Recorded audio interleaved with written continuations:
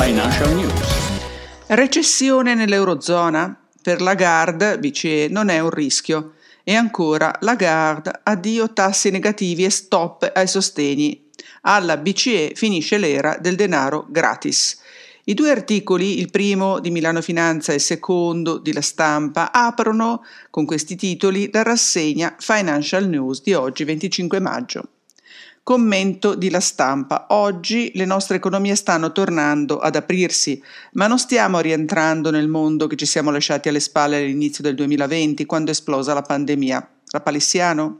Ma allora come va il mondo? E soprattutto dove va l'Europa? Lo spiega Federico Fubini su Corriere della Sera. A Davos va in scena l'imbarazzo UE, cioè dell'Unione Europea, così la guerra smaschera la perdita di soft power, tra virgolette. Sicuramente il conflitto ha indebolito la credibilità politica di Berlino e di Bruxelles e da 48 ore questa nuova realtà si respira nell'area del congresso del Congress Center di Davos, scrive. Stefano Feltri sulla Voce commenta così la situazione. L'Europa punta all'austerità contro l'inflazione ma dimentica la recessione. Dario Di Vico, da sempre attento al mondo del lavoro, commenta per Corriere della Sera: poche ore lavorate, posti vacanti. Ecco cosa frena la crescita dei salari. Per lo stesso quotidiano, Gianmario Verona afferma: la crisi economica, l'Italia può superarla con le PMI digitali, circolari, innovative. Intanto in economia tornano le parole inflazione, stagflazione, recessione, ma il Sole 24 Ore sceglie un'altra parola: riciclaggio. La BCE alza i toni, istituti a rischio insolvenza. Unire le forze, così andrà combattuto in Europa il riciclaggio di denaro sporco e la criminalità finanziaria che finanzia il terrorismo, due minacce che vanno prese molto seriamente perché possono mettere in crisi il buon management delle banche fino a minare sopravvivenza stessa dei singoli istituti di credito e mettere in pericolo la resilienza dei mercati finanziari. Che fare? È l'incipit. E mentre continua a essere sotto i riflettori Anima, crocevia di molte partite che interessano la finanza italiana e storico partner del banco BPM, c'è un intervento di Bini Smaghi su Société Générale, dove si attende il nuovo CEO in autunno. La Unione Europea non faccia sconti ai tedeschi, ha affermato. E di fuga in fuga adesso si parla del fondo Capital Group che, da solido azionista di alcune delle principali banche europee, è diventato un investitore in fuga. Da quanto raccolto dal Sole 24 Ore è stato ceduto anche il 7% di Banco BPM. Intanto Generali sarebbe pronta a salire a oltre il 90% di Cattolica, obiettivo il delisting. Sta sollevando interrogativi nel gruppo Banca Monte dei Paschi di Siena la decisione di mettere a gara la gestione del fondo pensione del personale della Cassa di Previdenza Aziendale del personale del gruppo. Lo scrive il Fatto Quotidiano, che riporta che questa nuova selezione di gestori delle risorse finanziarie del fondo dovrà essere nel rispetto e tutela degli associati. E questa decisione è stata presa per conseguire un'adeguata copertura pensionistica complementare. Buone nuove nelle inchieste. Gas, il prezzo scende ai livelli di prima della guerra in Ucraina, ma nel frattempo non accenna a raffreddarsi il caro bollette. Il Sole 24 Ore disegna la mappa dei primi aiuti da regioni e dalle città. In affari personali, Corriere della Sera ci pone la domanda: casa, il mutuo conviene più dell'affitto? E si risponde così: non sempre, come orientarsi e le scelte da fare. E mentre la Repubblica torna sul tema transizione energetica, da Milano Finanza ecco i consueti consigli ai risparmiatori. Azioni europee, chi comprare e chi no nel settore chimico secondo UBS, e ancora quanto si rischia su Wall Street dove continuano le vendite.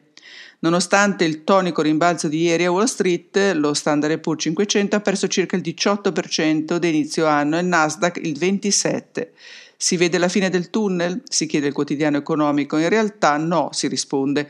Hanno spiegato gli oltre 1000 fra gestori e strategist interpellati nel sondaggio fatto da Bloomberg. Nonostante i problemi, ieri Pazzi Affari ha chiuso in rosso col meno 1,08%, il MEF colloca il BTP a 15 anni, un titolo che riceve richieste per oltre 23 miliardi di euro.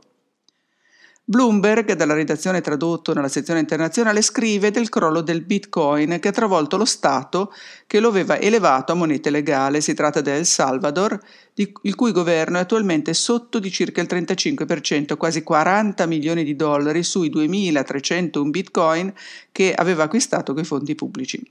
E così anche le agenzie di rating hanno declassato la nazione in territorio spazzatura. Le sue obbligazioni in dollari sono scambiate ai minimi storici. E sempre Bloomberg titola: secondo la BCE le criptovalute mostrano tutti i segni di un rischio per la stabilità finanziaria. Punto informatico addirittura pronostica: e se un giorno Binance andasse in bancarotta?